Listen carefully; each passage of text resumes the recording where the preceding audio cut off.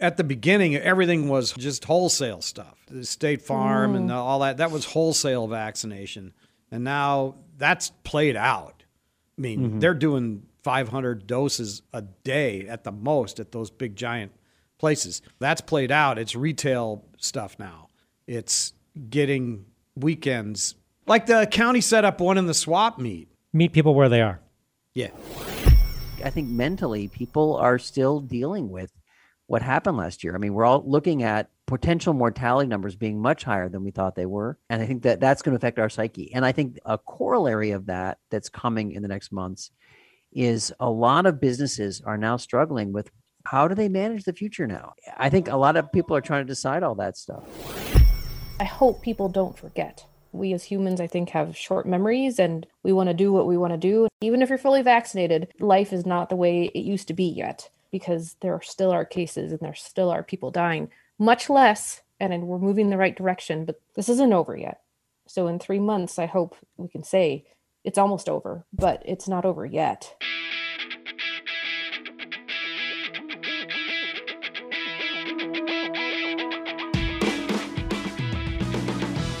Hey everybody, welcome back to the Vitalist Spark podcast. I'm your host, John Ford, and it is time for our end of May COVID-19 roundtable. As you heard at the top of the episode from Dr. Kara Garin, this pandemic certainly isn't over yet, but sharper edges of uncertainty are finally starting to round off somewhat, which gives us more space to think, to process what we've been going through, and to learn, or at least identify what we want to learn more about. The focus now is on achieving herd immunity, drawing upon data and lessons, and building a better future. This is our first episode since the CDC changed masking requirements, allowing vaccinated Americans to generally put their masks aside while putting the rest of us on the honor system to stay masked if not vaccinated. Some are happy, some are frustrated, others annoyed. Polling indicates that Americans don't trust each other to do the right thing. Daily life is still a negotiation of will versus rules, of grace versus anger, and of individual rights versus public space. So let's get to it. It's time to talk about retail vaccine strategy, return on sacrifice analysis, the multiple aspects of the schools conundrum, and much, much more as of May 24, 2021. Joining us today, as always, so glad to have you, Dr. Kara Garin from Valleywise Health. How are you? Doing well. Thank you very much. Equally thankful and glad to have Dr. Joshua LeBaire from the ASU Biodesign Institute. How are you, sir? I am good. And always grateful, overwhelmed sometimes, by Mr. Will Humble from the Arizona Public Health Association. How are you, sir? I'm doing good, except I'm really tired from all my yard work I just finished. Because we have quarterly pickup coming, and it's like you have to cram 3 months worth of yard work into 2 days. First the threat of a pandemic, now the threat of bulk pickup. All right, let's get started. Josh, I'm going to throw the spoiler alert. All right. It seems like we're at an all-time low in cases. We're certainly low. Nationwide, we're back in mid-June of 2020, so that's great. In Arizona, we're still sporting a few hundred cases a day. I would love to see that number continue to drift down, but certainly it's way better than it has been. That's for sure. Kara, how's it feel in person? In person, it feels better, but still there. It waxes and wanes. But last week, I diagnosed quite a few of COVID cases. No one was admitted. They were all discharged home, which is different than what it was before. Will, as you look at all the guidance that changes on a daily and weekly basis, how does it feel? It's just, I'm so disappointed that we're down to like 15,000 shots a day, 20 at the most. And you can remember, Josh, your team's biodesign model was built on an assumption that we could achieve 50,000 a day, and we're grossly underperforming that, even with adding the adolescents. So if we could have just maintained 50,000 per day for a while, that would have really helped. Yeah.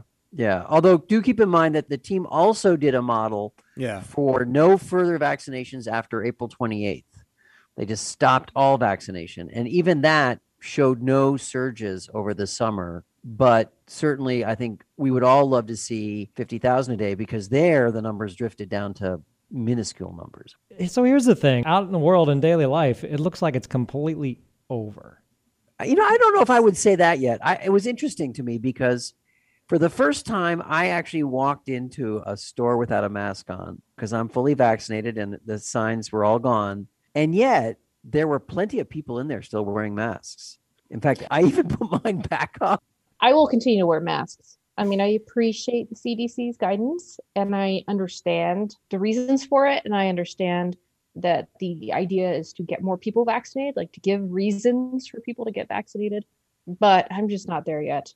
2 reasons for me. One is my children, because I can't justify to my children saying, I'd like you to wear a mask and I'm not going to. So I think simply to show a good example to my 6-year-old and saying, I know you don't like wearing a mask, but you need to. And the second thing is, to be honest, I don't trust people, right? Like there's no way to know who's vaccinated, unvaccinated. In my line of work, I see people who are tested positive for COVID get on airplanes and I see them not quarantine, and I cannot ready to go out. And I know my chances of getting COVID are small, but I'm not ready to go out and trust the world yet. I would expect, Kara, that emergency rooms will never change the policy of at least wearing a surgical mask. No, we frequently talk about that. Part of the CDC guidance is that in healthcare environments, you continue to wear a mask. And I frequently think, how could you not ever? I did before COVID when I was pregnant and there was a lot of flu and I got a lot of strange looks for it. But I still don't understand how they're not going to. Having said that, a lot of patients don't wear their masks properly. You know, like some of the examples we've seen in the emergency department, people are constantly pulling it down, and when they talk to me, they pull it down. I'm like, no, please pull that back up. Chin guard. So it's like, yes, absolutely. It's a constant battle. And I just sometimes I'd be like, you don't know that down the hall, there's a patient with COVID. We keep the door closed, but it's not just for everyone else's protection. It's also for yours. So I'm fully vaccinated, but I can't bring myself to not wear a mask when I go to the grocery store. So I have a creative solution. I graduated back to my old Gator. I used to have a Gator, and then they said Gators weren't good enough. So I put it away, and now I brought my Gator back. I haven't brought my bandana back yet. So now you just look like a thief. So I just feel like I can't go to the grocery store without one. Yeah, Like you said, Josh, I don't want to get a side eye.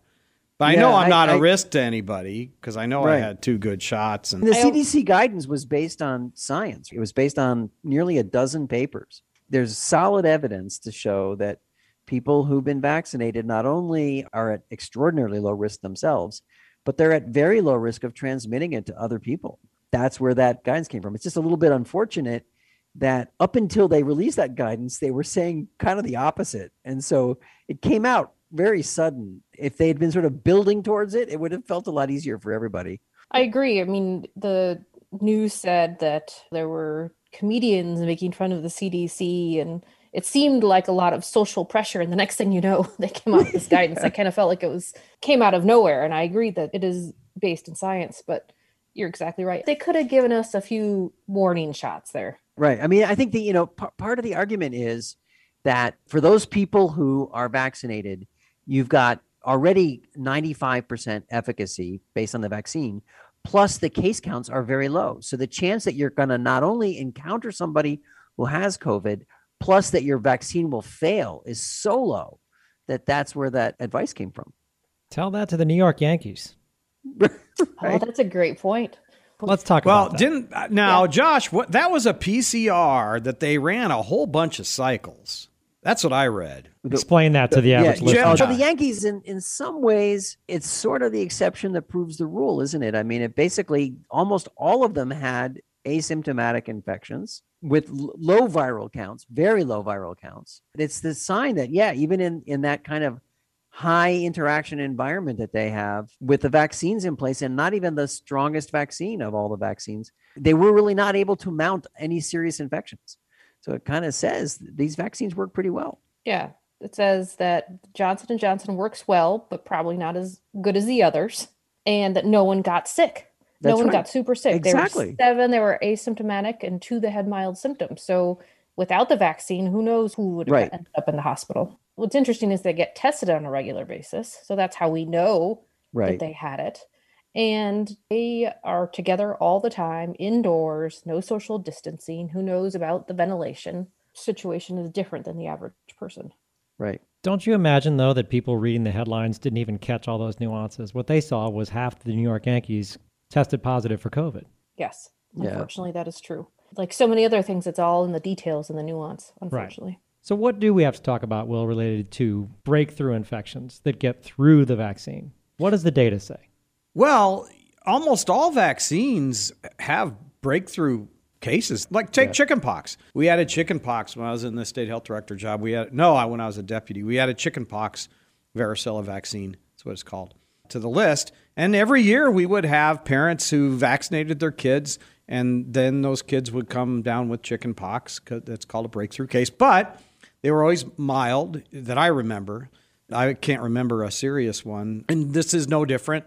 This is a really effective vaccine. It works well. All three of them work really well. Two of them superlatively well, if that's the right conjugation, like with the Yankees. And it's mild cases, and it's very extremely protective of keeping you from getting the kinds of symptoms that would put you in the hospital or worse.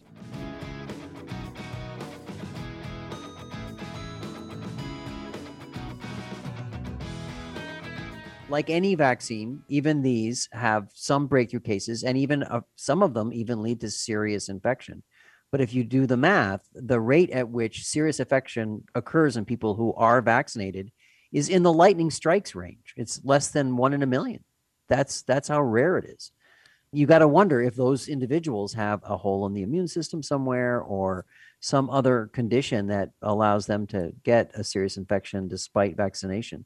But it is really rare. I'm going to talk about something that's probably taboo to talk about, which I have a theory, I have no data to support, but that I think some of these breakthrough cases could have been as a result of vaccines that weren't held at the right time and temperature.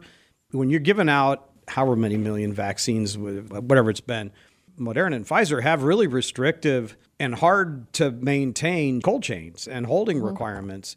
And humans make mistakes. They leave vials out too long. Someone might not catch that. I think some might be vaccines that broke cold chain. That's certainly possible. Also, if you look at the papers that have talked about breakthrough cases like the one out of Israel, one of the comments they make is they were counting fully vaccinated as 1 week post second dose. But some of the people who were getting these breakthrough cases were 2 weeks post second dose. So they were very close to the edge of when they would be fully immune. And so that may be another reason why some of these breakthroughs occur. I looked at some of the Arizona numbers, and according to the number of people that they had, the breakthrough infections to number of people that got vaccinated was 0.05%. Right. Which is pretty amazing. Probably Right. have a higher chance of walking outside and getting hit by a car. Yes. When we were having these conversations 2 months ago, 3 months ago, we weren't nearly as relaxed. There's an edge that's been taken off, but we're still not out of the woods, are we, Will? No, we're not out of the woods. And so what can we expect? Is it really, at this point, just the end game of we've got to get to herd immunity through vaccination combined with the number of people who have actually experienced COVID? Yeah, that's been the name of the game all along. There were mitigation measures we were urging our elected and appointed officials to take. Remember back in November, December, and January that they elected not to do. And that was to slow it down, to give us a chance to get to the place where we had a few million people vaccinated and save some lives in the meantime. But those opportunities have come and gone to save those lives.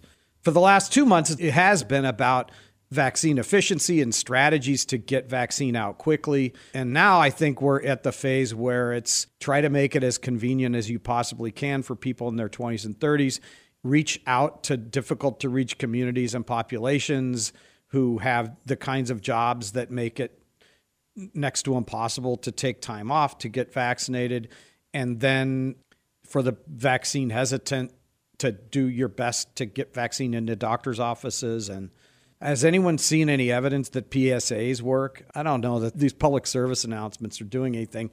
The evidence shows that for people who are vaccine hesitant, that your healthcare provider, your nurse practitioner, that's compelling.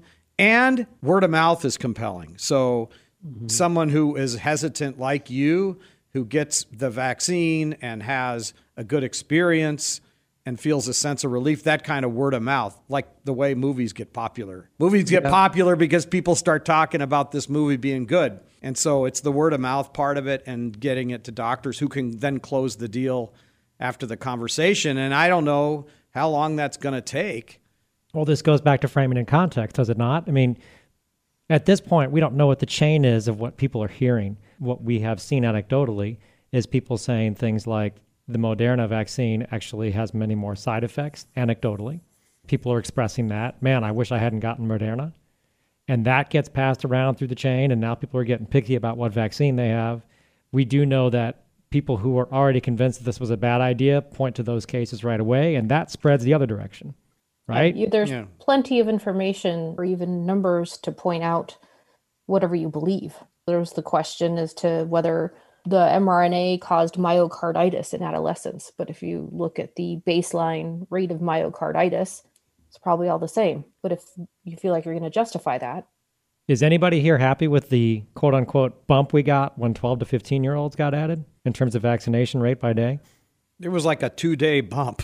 It'll continue, though. People are doing it. My daughter just got hers, but we couldn't get to it right away because we had to find places that had Pfizer and not the other. And so it took us a little while to hunt it, but it'll start to happen. And it's a busy time of season too. It's schools ending. Yeah, they're all finishing. They're graduating. Exactly. This is kind of school chaos when everyone's kind of transitioning out of school, doing their summer activities. It's a thing where we got to get this Pfizer vaccine into pediatric offices because parents are going to do the checkups and stuff over the summer or the sports physical that's needed. And then they have to have the Pfizer vaccine, which means they've got to be able to order less than 1,100 because that's too big a volume to move. But the county health departments, some of them at least, are breaking the box up. The pizza box up so that pediatricians can order the amount that they can use. And something happened this week that FDA said you can hold the Pfizer vaccine in a refrigerator for a month. Yeah, I think that's right. I think it's a month. Up from 5 days. Up from 5 days to a month. That's a big deal. So that helps you with storage and the amount you can order as a pediatrician, but only a really big office could order a whole pizza box and move it in a month. It certainly seems like a huge move, though. Yeah, yes. Oh, it's good. It's a big deal. It's a big deal. So school is barely letting out, but every parent out there wants to know what school is going to look like in the fall. Anybody want to hazard a guess? I can tell you what I hope. I hope that everyone still has a mask and that there's some social distancing. I don't really know what's going to happen. I also was hoping, though, that early fall, the Pfizer vaccine would be ready for younger children. But now Fauci, I think, said don't expect it till the end of 2021 or early 2022. Yeah, because the clinical trials for the 6 months to 11-year-olds. Enrollment's harder in that group. It takes longer because parents 18 and up, you can just sign up. But this is harder and slower. And they're testing different doses. That's the other thing. The enrollment is some kids are getting different doses, so they find an optimal number of micrograms for each one. So you're right. I think it's probably going to be over the winter break where the littler kids will be able to get vaccinated for school. But hopefully middle school and up. High school could really honestly look pretty normal, I think. Pretty normal. Which is its own kind of scary. Yeah.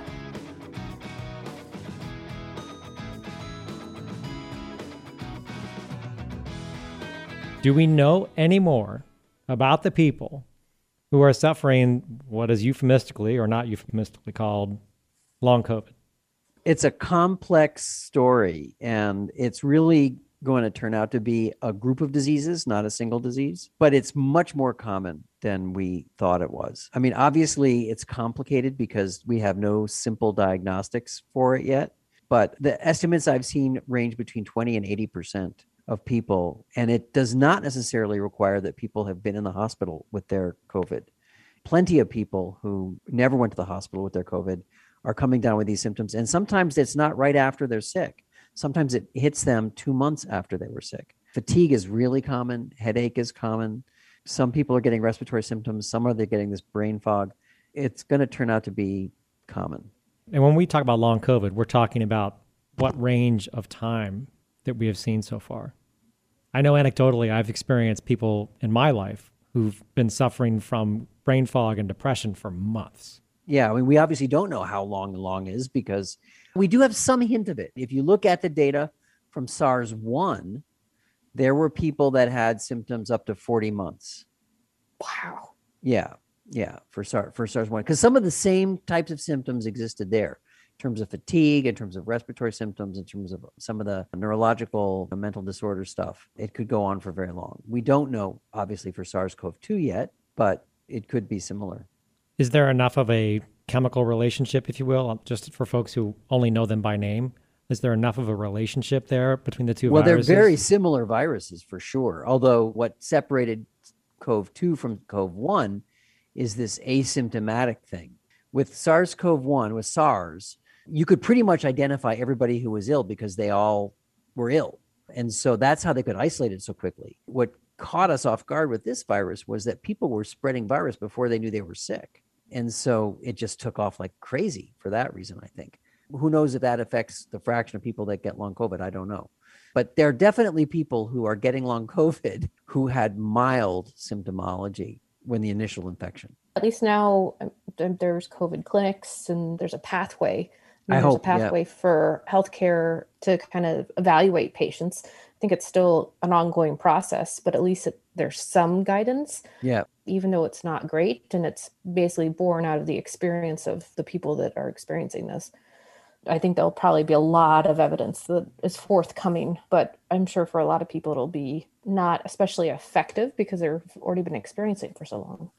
Of course, the other thing we haven't talked about in some time is the inequitable distribution of the vaccine.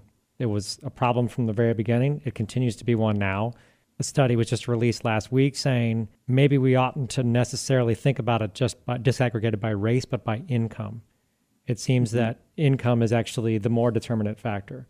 So you have plenty of African American and Asian American folks and Latinos who have gotten the vaccine who are upper income, but lower income communities still lack any sort of rate of vaccination that is going to protect that community or that neighborhood or the people who live there. What do we do now? How do we reach those communities? Is it the mobile clinics? Is it getting into community health clinics? Is it getting into the primary care physicians? What do we think is the way in? I think it's community health centers. It's clinicians, keep the pharmacies stocked up, get rid of the appointments at pharmacies. And then like the county health departments are doing contracting with like Embry Health and others that go set up mobile clinics. There was a creative one that they did at a church a couple weekends ago in South Phoenix. So it's retail work. At the beginning, everything was just wholesale stuff. The State Farm and all that, that was wholesale vaccination. And now that's played out. I mean, they're doing 500 doses a day at the most at those big giant places. That's played out. It's retail stuff now. It's getting weekends. Like the county set up one in the swap meet. That's a great example. Or the swap meet at the old Greyhound racing place. That's an example. Meet people where they are. Yeah. Yes. So a lot of people volunteered to go to those big mass vaccination sites in order to get this thing rolling. Shouldn't we be looking for the same type of effort now for lower income communities? Really people coming together to try and make this happen so that we can be in a position to say, yes, Arizona has become a place where we are close enough to herd immunity that we are keeping each other safe. Honestly, I think you got to contract this at this point. Yes, I mean, you got to contract it someone they're accountable. And there's no shortage of money. State Health Department has gotten $1 billion with a B. Well, not just them. Through CDC, through the various funding things that came through, there's no shortage of money to pay contractors to get out and do these things. That's what I think you do rather than set up volunteers. In fact, I can tell you from ASU's experience doing the big sites that the minute that it was announced that anybody could get vaccine, the volunteers all disappeared, because one of the benefits of volunteering was that you got vaccinated for volunteering. And as soon as it became available, I mean, they were really struggling. They had to hire people, basically. So Will's exactly right. That's the way to go now. Yeah, and I have to tell you, at the beginning of all this, I mean, healthcare workers wanted everyone to be vaccinated, but it was not lost on many of us that they were asking you to volunteer your time, right? We just went through the pandemic. We're exhausted. And now you're asking us to volunteer our time to vaccinate people. So, Yeah. I mean, you know, you had to do what you had to do at the beginning, but the time has come. I actually didn't know that. I thought the nurses were being paid. I mean, I just kept getting pounded with emails asking me to volunteer. So Yeah. I assumed that everyone else was volunteering. retrospective of the last 3 months, prospective of the next 3 months, what's the big thing that's on your mind going either way? Well, I think get ready for school. Get the adolescents vaccinated throughout the summer. Do the best you can with these contracted vendors that are going out to the community, places like Park and Swap, weekend clinics, church clinics, those sorts of things. Just press with the vaccines and then get the schools ready. So one good thing that came out just the other day is that CDC's got a whole bunch of money. I think it's $63 million coming to the state health department for interventions to improve in the public health workforce with a specific focus on COVID-19. And it carved out 20% of that, which is, I think, more than $10 million for schools, school nurses, and resources to help schools get ready for the fall semester. That's what I immediately think about is schools.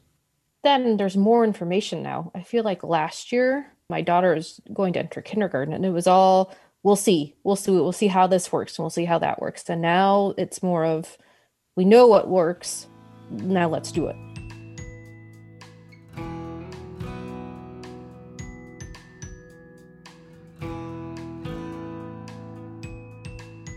Kara, 3 months retrospective, 3 months prospective. What's on your mind?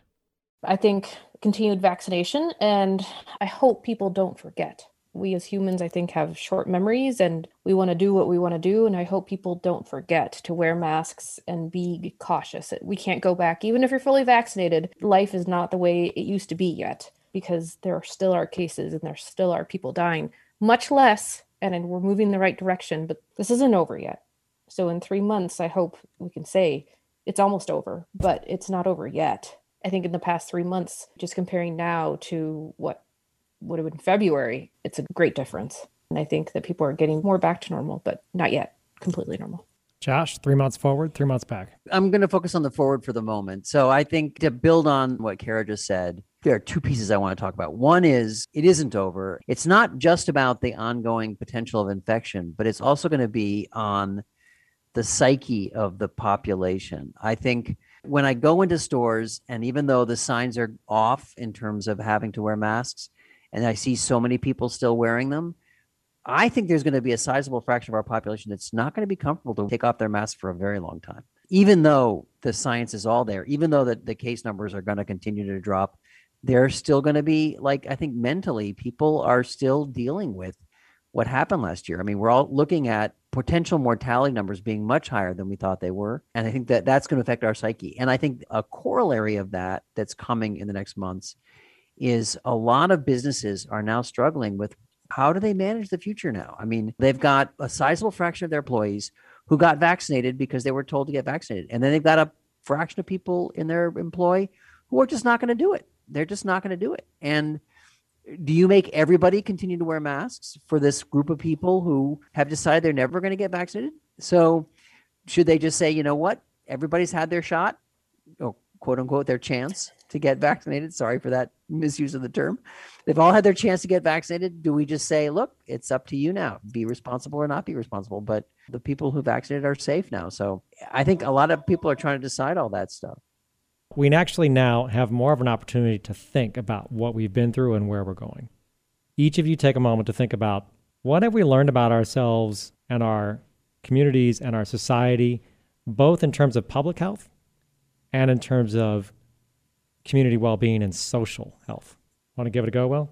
Under the general umbrella of what have we learned and what have we yet to learn, I think for people like Josh and the people in the academic world, we need to answer once and for all, how effective was school closures at slowing the spread of this virus during those peaks? Answer that question. What was the return on investment, if you will? It's not an investment. The return on sacrifice for closing schools. Because we did a natural experiment where there were districts that went hybrid, districts that went in person, and then districts that were virtual. A smart researcher can figure out how to tease out the confounders and answer that question, because it was a big thing. And at least it answered that evidence question about one of the most invasive interventions I think that we used. I think it's a complicated question, though, because early in the pandemic, I think school closures probably had a huge impact because we didn't really know what worked and what didn't work. Later in the pandemic, when we understood how to do masking, we understood how to do spacing, we understood how the virus spread and how the virus didn't spread, the schools were actually one of the safer places to be. The schools were a structured environment where they really maintained the rules, whereas most of the kids who got infected during the school year were getting it from home, not from the schools. Even if they were in person.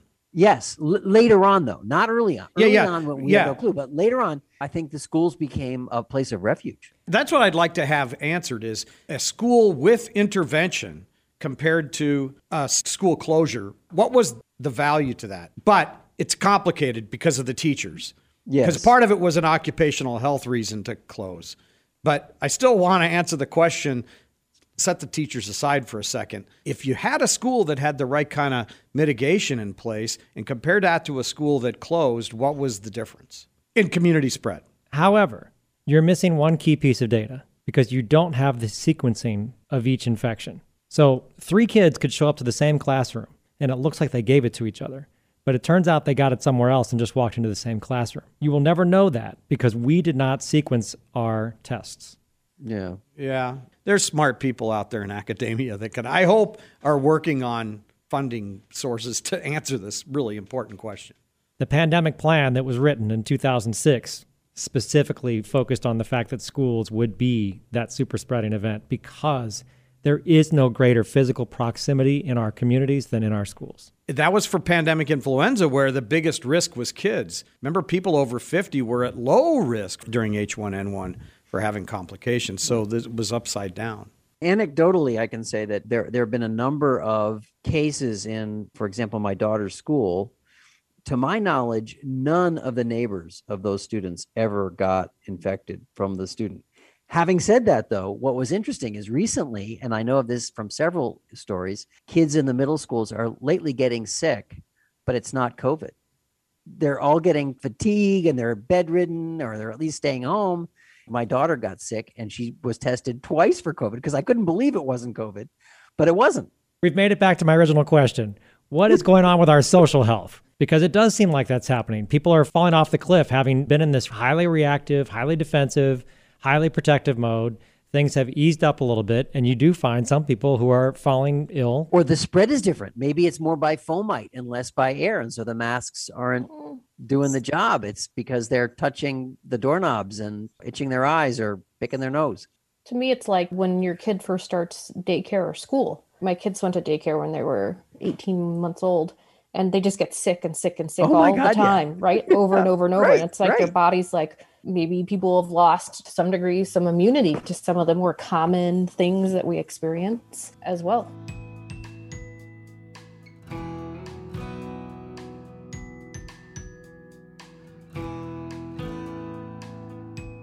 To go to the other social aspect that John was just referring to is the mental health. We were talking about, do schools spread COVID? But that's also, I mean, if you want to do a full evaluation of it, you'd have to account for other things like the increase in child abuse and the kids that didn't get 3 square meals a day because they couldn't get to the food at school and all these other factors.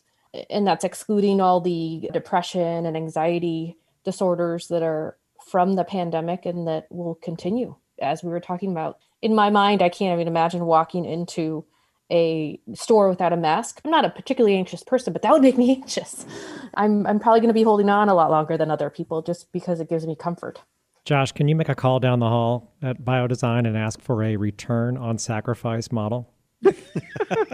Multivariate, please. I just made that up because return on investment didn't sound right. But we sacrificed all this, and what did we get? That's the question. Yes. Yeah. As a guy who's been in public health for longer than you want to admit, what do you think? I don't know. I just want smart people to figure it out. No, it could be done, though. There's really good epidemiologists who know how to control and do all kind of statistics and things. And there's pretty good data, not to sequencing, John, like you were talking about, but you could find the right place to compare, to have a control and on this natural experiment where you have a jurisdiction somewhere in the U.S. that has great data and really good contact tracing, and schools that shut down and schools that didn't, and compare what happened. I don't know that it's going to be an Arizona kind of analysis, but somewhere in the U.S., there's the perfect data set to answer this question. Well, there certainly are already papers looking at the effect of school shutdowns, but as we were commenting earlier, it really does depend on when, because it's a moving target, and how they manage those schools and what they did in those schools and what kind of testing was available and all that stuff varied. And as you pointed out, it can vary classroom to classroom depending on how much the teachers adhered to it. So if there's any one thing that I can think of that would have been great to have gotten better, it would have been the messaging, the framing, and how the science was presented from beginning to end of this pandemic. I mean, at the beginning, the mess of what's going on, what you need to do, I think the messaging, if that's a better way of putting it. I mean, no one understood anything.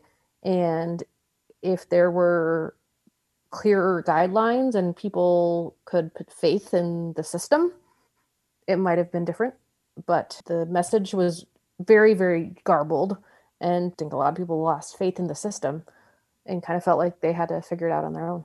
This has probably never happened before, Will, at least not 100 years, where people expected authorities to absolutely know what to do, but that just wasn't possible early on. And it seems like that was the very first issue, was not being able to say at the beginning, look, we don't know entirely what's going on, but we do know the following things, and this is why you should do this. Instead, it was always a position of, yes, we know, and it's going to not be this, it's going to be that. That turned out not to be true. And then on and on and on in a cascading fashion until we got probably 4 or 5 months into this, at least. Yeah, that's science, isn't it? Yeah. It is, but the hardest thing is matching the data and the science to a story that people can believe in. Yeah. And if you don't have both, things tend to fall apart, because then people start to put their own application of story onto the science. Yeah. Yeah. I'd like to think it's isolated to this, but I've listened to some of the podcasts and I've read some of the books about the 1918 pandemic, and it had similar problems. You know, it started, I think, at a military base, and the higher up people in the government knew, but they didn't want to panic or something to that effect, so they didn't say anything. So it's a very, unfortunately, it sounds like we almost recreated what we previously had done. So I often think that part of this is that just Americans just are who they are. With some exceptions, it's hard to get Americans all on the same page. 9/11 was one of the few examples of most Americans getting kind of on the same page with something. I'm not talking about the war in Iraq, but the rest of that. There are moments when it didn't happen with this. At the beginning, I thought maybe it's called a rally around the flag effect. I thought early on maybe that might happen, but it didn't happen at all. Part of it's the personality of Americans. Part of it is the leadership that we had at the national level in the president's office and the White House. Part of it is our republic is set up in a way to diffuse power and influence, which keeps us safe from tyranny, but also slows down a response, because you have all this, you have a president saying one thing, 56, I think, different governors, you have to include Guam and stuff, are saying different things. State legislators that are pontificating, saying certain things, health directors saying certain things, former health directors saying certain things. And so you have this jumbled group of people all pontificating and not being shy about it, including us on this podcast this last 15 months. And so, welcome to America. The Republic works pretty good in many ways, and in emergencies doesn't work as well as compared to some other countries. Although, you think about Japan, I don't know if either of you have been on sabbatical in Japan. I talked to an academic who spent some time there, and he says people are on kind of the same page there. There's not this dissonance that we have in this country, but Japan's not doing very well. Their bureaucracy is what destroyed their response. Right. I mean, they managed to keep infection rates down, but now they're what, 2% vaccinated? They can't get people vaccinated because they have the FDA that's on steroids wringing their hands. Thank you, Will. Thank you, Kara. And thank you, Josh. As Will noted, welcome to America indeed. The pandemic is teaching us that our strengths can be our weaknesses, and vice versa. Over these past 16 months, what started as a distant virus turned into an event that upended all of our lives. It's going to take time to make sense of it all. The medical data, the long COVID effects, the behavioral and social health impacts, and the community impacts. Almost like an earthquake, the fractures have been sudden and surprising. The aftershocks are still being felt, and the pandemic rebuilding process is really just beginning. And all that sounds like the pandemic existed in a vacuum, which it most certainly did not. The Vitalist Spark is working to share the stories and insights regarding multiple aspects of community health and well-being, which means you can check out our back catalog of episodes focused on redistricting, the opioid crisis, affordable housing, food systems, Arizona tribes, schools, streets and open spaces, and more. There is a lot to listen to, featuring guests from across the state and national experts too. Visit us on the web at vitalisthealth.org/podcast. Check out all of our current and past episodes on Spotify, or simply reach into that podcast app you're using right now and select another show to find out what's going on related to health and well-being in Arizona. That's it for now. The insights, reflections, and takeaways from this dialogue belong at the family dinner table as much as they do in business settings, in city and town halls, and in the domains of healthcare and public health. So please share this independent episode far and wide. Subscribe to the Vitalist Spark podcast to get notified as soon as new episodes are released, or listen to the Vitalist Spark just like you listen to your favorite music on Spotify. Give us your feedback wherever you get your podcasts, or you can also give us your input the old-fashioned way. Your corrections, complaints, and compliments are all welcomed by emailing us at feedback@vitalisthealth.org. Finally, remember this. With great responsibility comes great power. We'll see you back on the road to well-being soon.